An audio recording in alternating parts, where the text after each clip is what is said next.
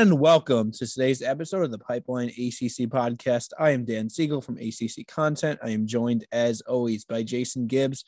Jason, how are we doing today?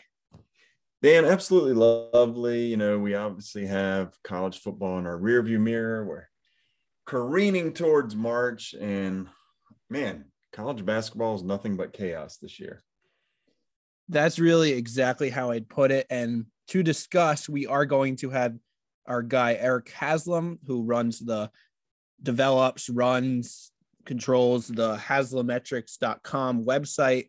And I know a lot of you out there know KenPom.com. A lot of you out there, I reference Bart Torvik. This one is a really under the radar website that I feel like should have more love, but it's basically the same thing where they rank all the college basketball Division I teams from different conferences, all from 1 to 350, whatever, and all sorts of features. We'll have Eric on to discuss. It'll be a great show. But just before we get to that, here is Sam Woolard with our obscure betting tip of the day. Hey, Jason and Dan. I'm Sam Woolard here once again for your obscure betting tip of the day. And for today's pick, I'm going to go to the Colonial Conference for tonight's game between James Madison and Elon.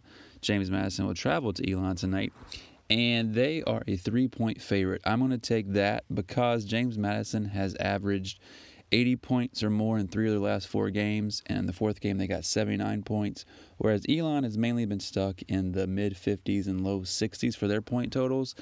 So I think Elon will probably hang tough for a little while, but I just don't think that they can score enough late in the second half to keep it close with James Madison. I think James Madison pulls away and gets the 3-point or more victory. So for my obscure betting tip of the day, I'm rolling with the Monarchs to win by 3 or more. Enjoy the game and happy betting. Okay, thank you very much, Sam. Now here comes Eric Haslam.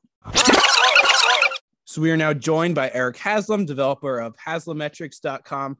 Eric, first off, I know we're obviously going to talk a lot of college basketball today, but did you just see that disaster of what was the attempt of the end of the Cowboys 49ers game? I mean, what the heck was that?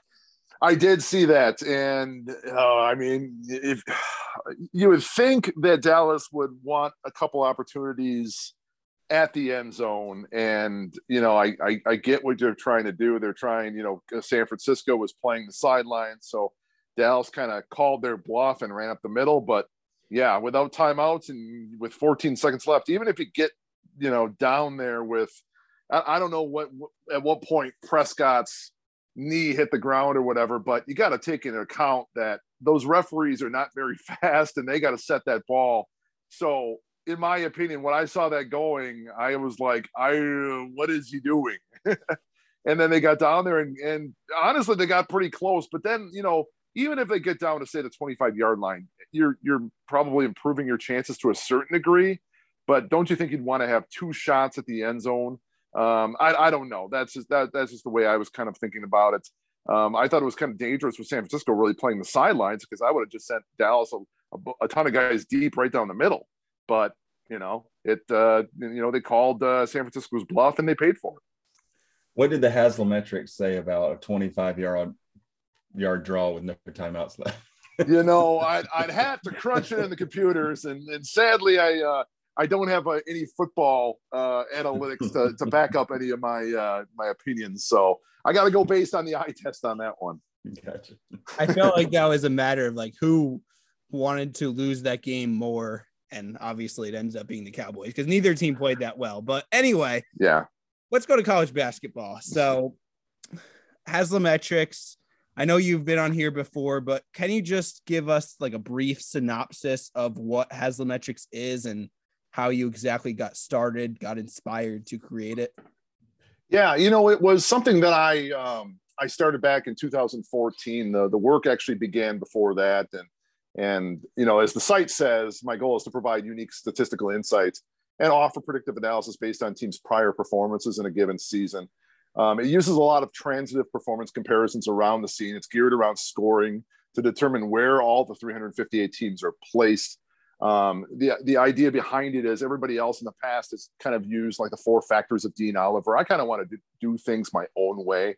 And I determined, based on using my play-by-play logs that I started doing back in 2014, I was able to determine where shots were being taken from on the court, when special situations were arising during basketball games that might yield a higher shooting percentage, and kind of dividing all those things up and rating them all differently, and then bringing them all together in my predictions.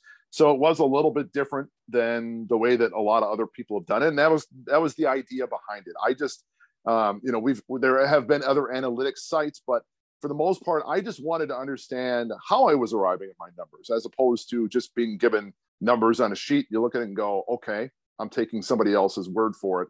My goal was I wanted to understand myself the entire process, and then understand, by taking that process, be able to offer some sort of predictive model to tell you who's going to be winning these games, where are these teams going to be ranked, and so forth. And it just started with regular old ratings and rankings, and then we added projections and bracketology deserves and automated team capsules, automated team summaries. It's just one of those things that started out being brick by brick, and after a while you step back and you kind of built a castle, and that's what she is today. We mentioned on our Pipeline Discord, shameless plug, by the way, that we were going to have you on, and we asked a lot of our users, did they have any questions? We had a couple questions submitted. Is there, and this is by S. Woolard, is there a hidden analytic or stat that you pay close attention to that might not be as common to the everyday fan? Well, I think one of them is going to be the one that kind of, the two that I like to use from like a gambling perspective is the momentum rating and the away from home rating.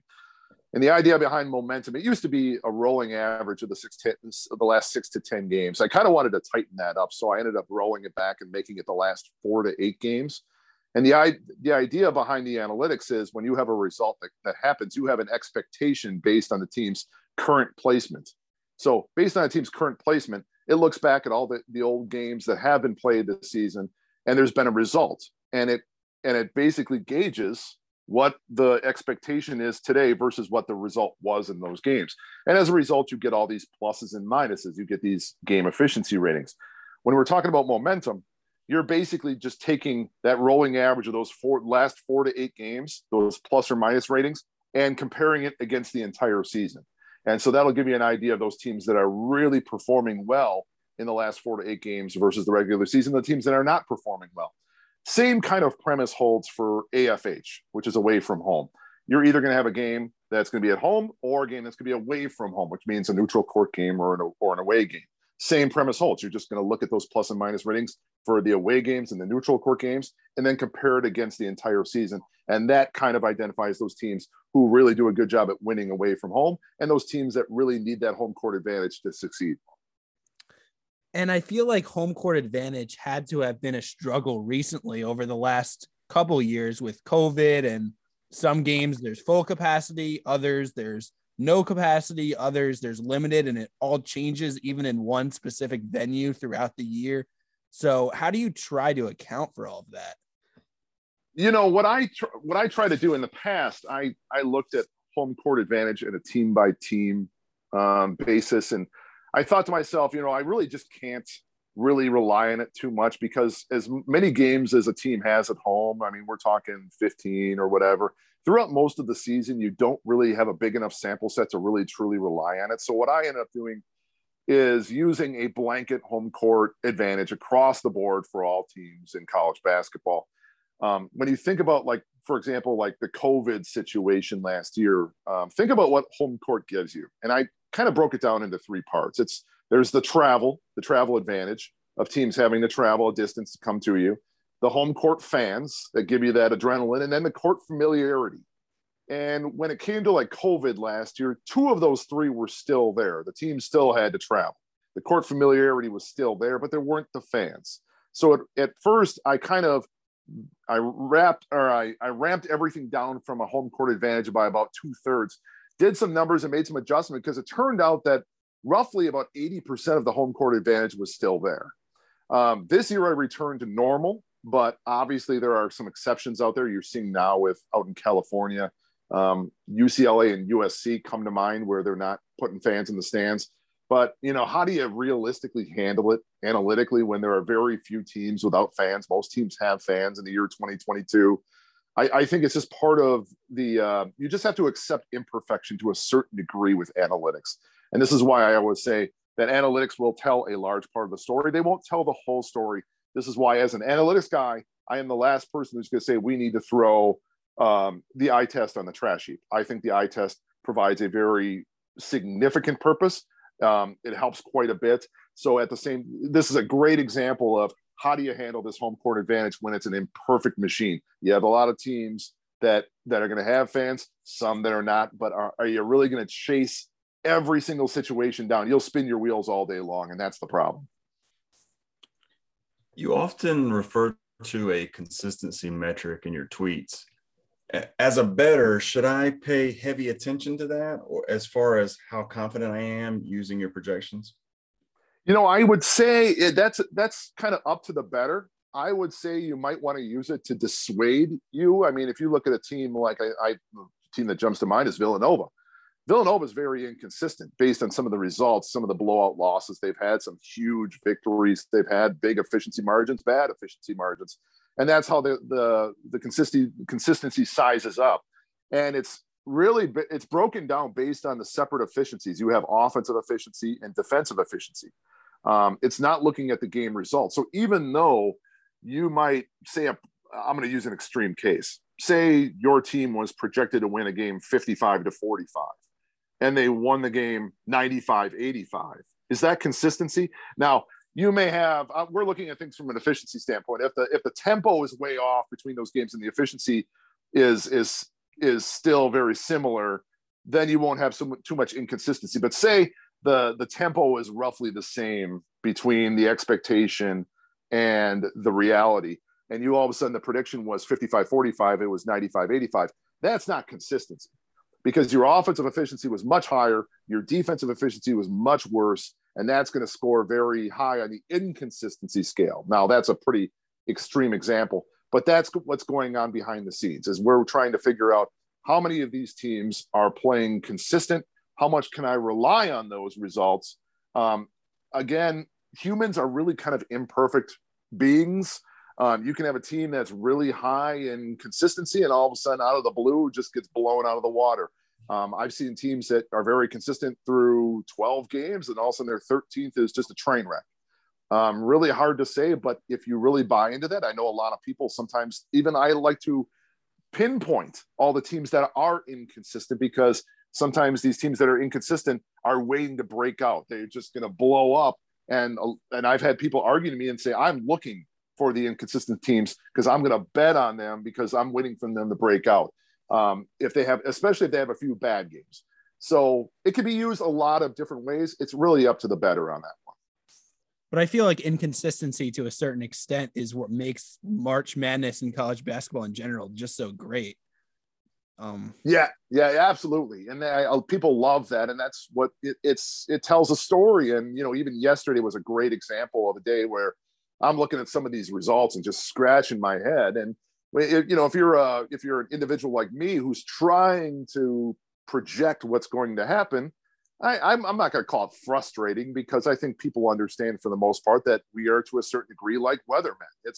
There's times the weatherman says the sun's coming out and it rains. And based on the patterns in the past and the computers and all the data that's plugged in there, one outcome is supposed to happen, and then something else happens, and you look at everything else and go, that just doesn't make a whole lot of sense.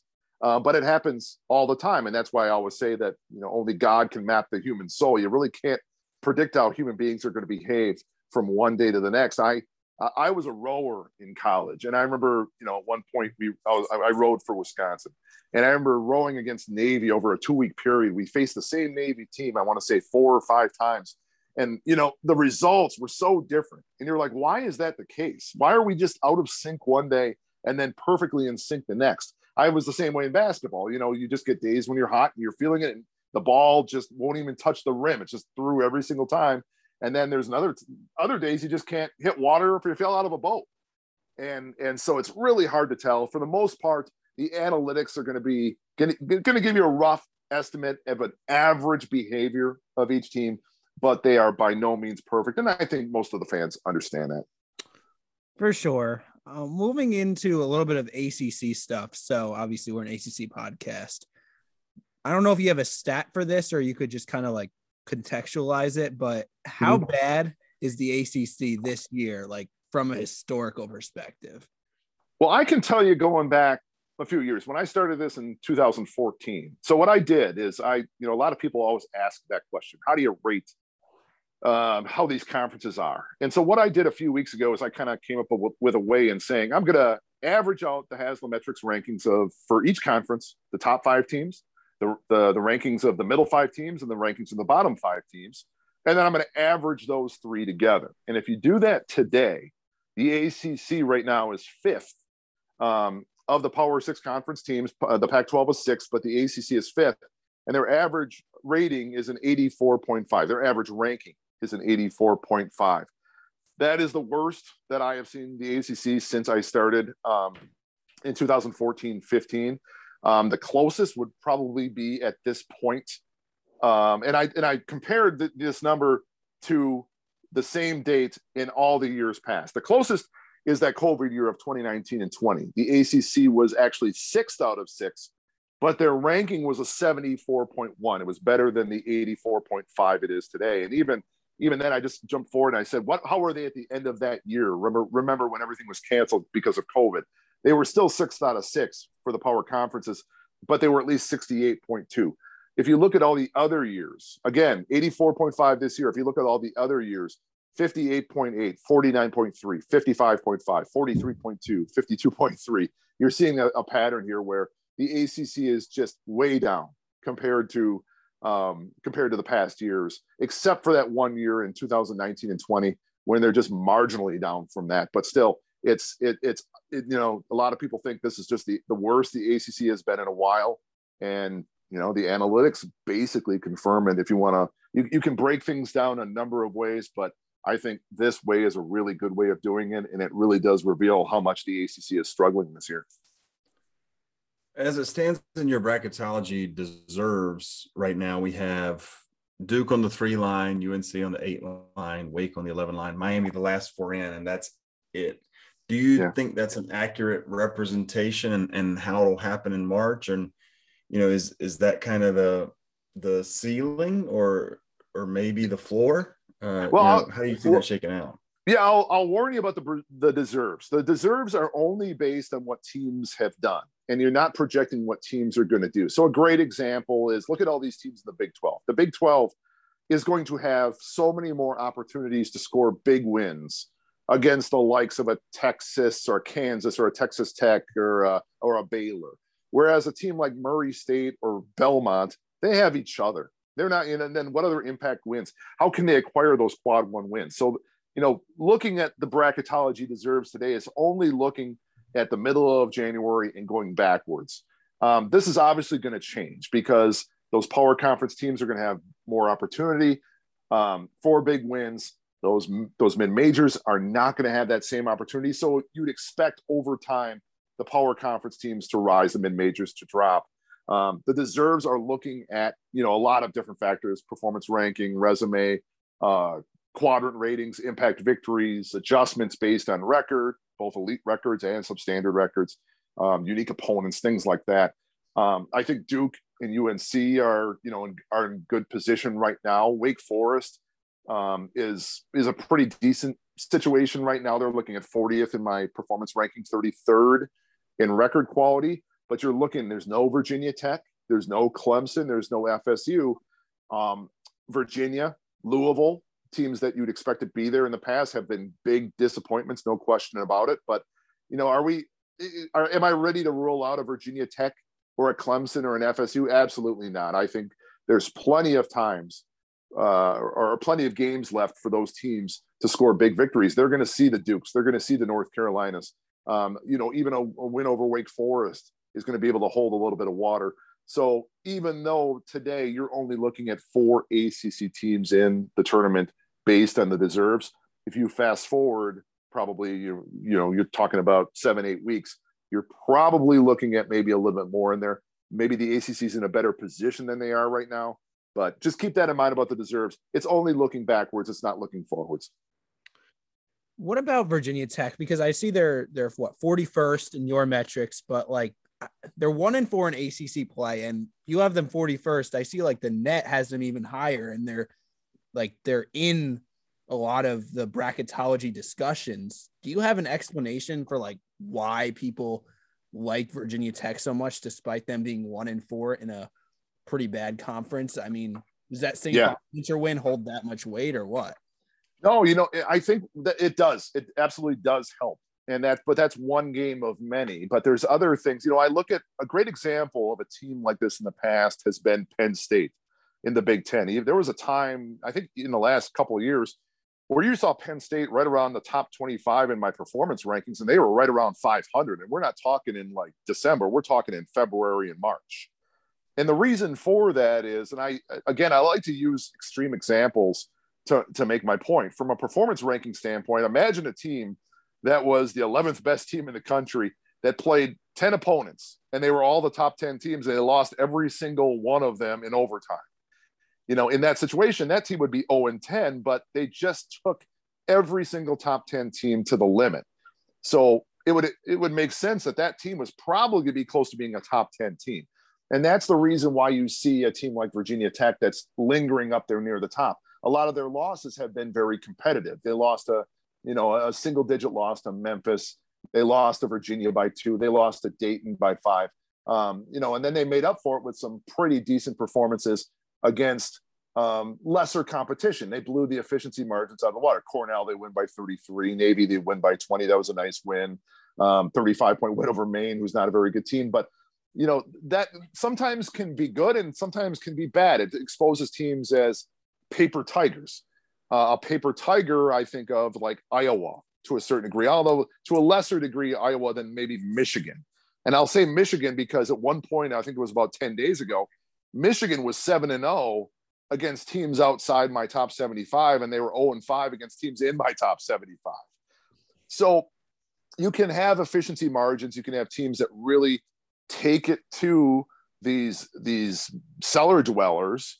And that's what, and those performances really look like something a Gonzaga or a Baylor would do to those teams. But then when they finally face a little competition, they fold like a cheap suit. I'm not saying Virginia Tech is doing that, but they've been competitive in a lot of games. And like you said, that game against St. Bonaventure holds a .63.5 game efficiency rating. I don't know where that is in the overall scheme. I'd have to look it up, but you're probably talking of all the games this season. That's probably a top 20 deviation from the expectation. That's how much of an unexpected outcome that was.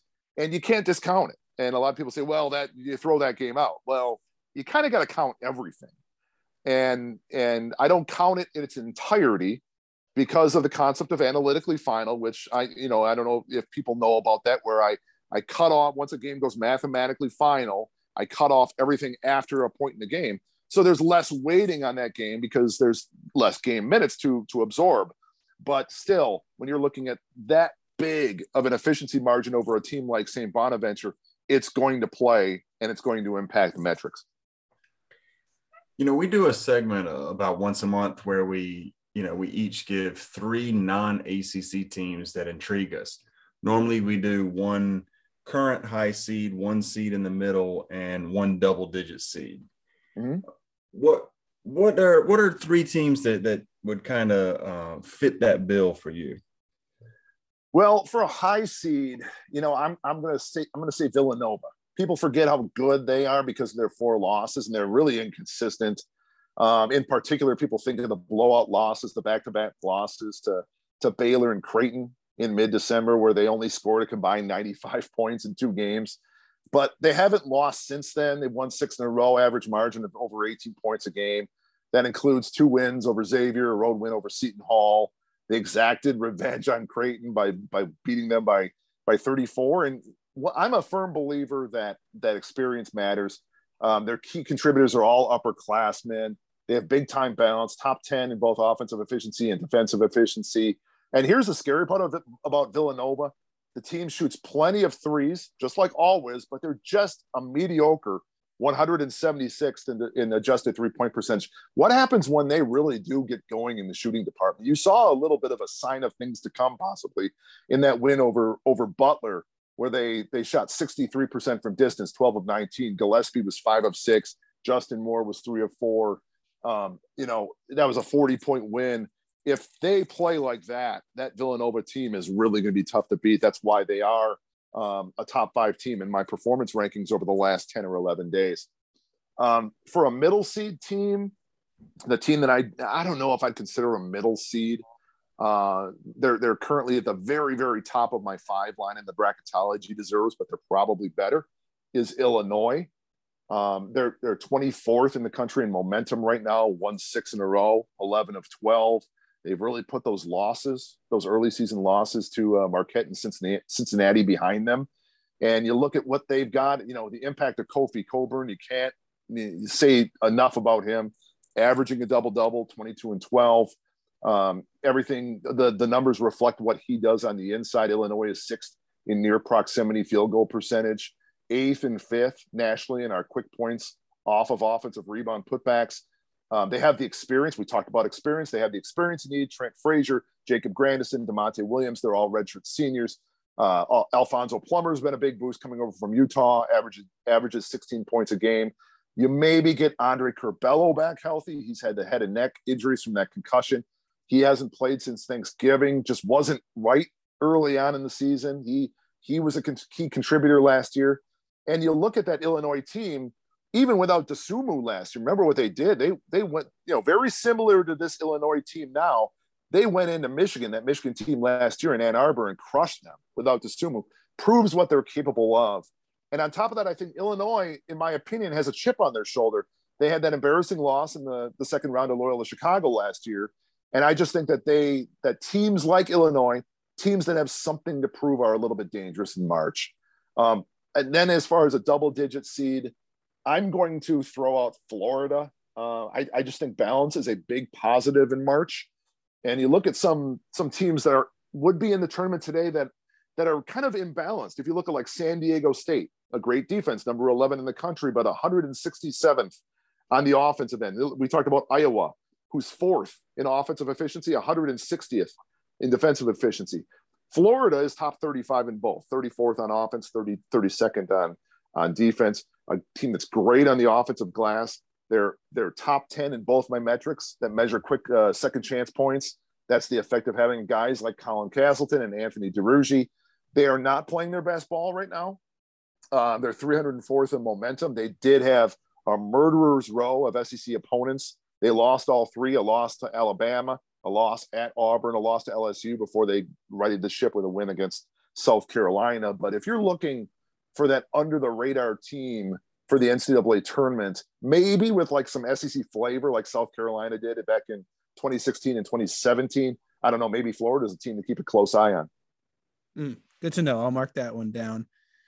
Before we go, do you have any like complete statistical anomalies that just happened? Like, for example, has there ever been a team that was analytically final that ended up winning the game throughout your 8 years now? Yeah. Haslametrics?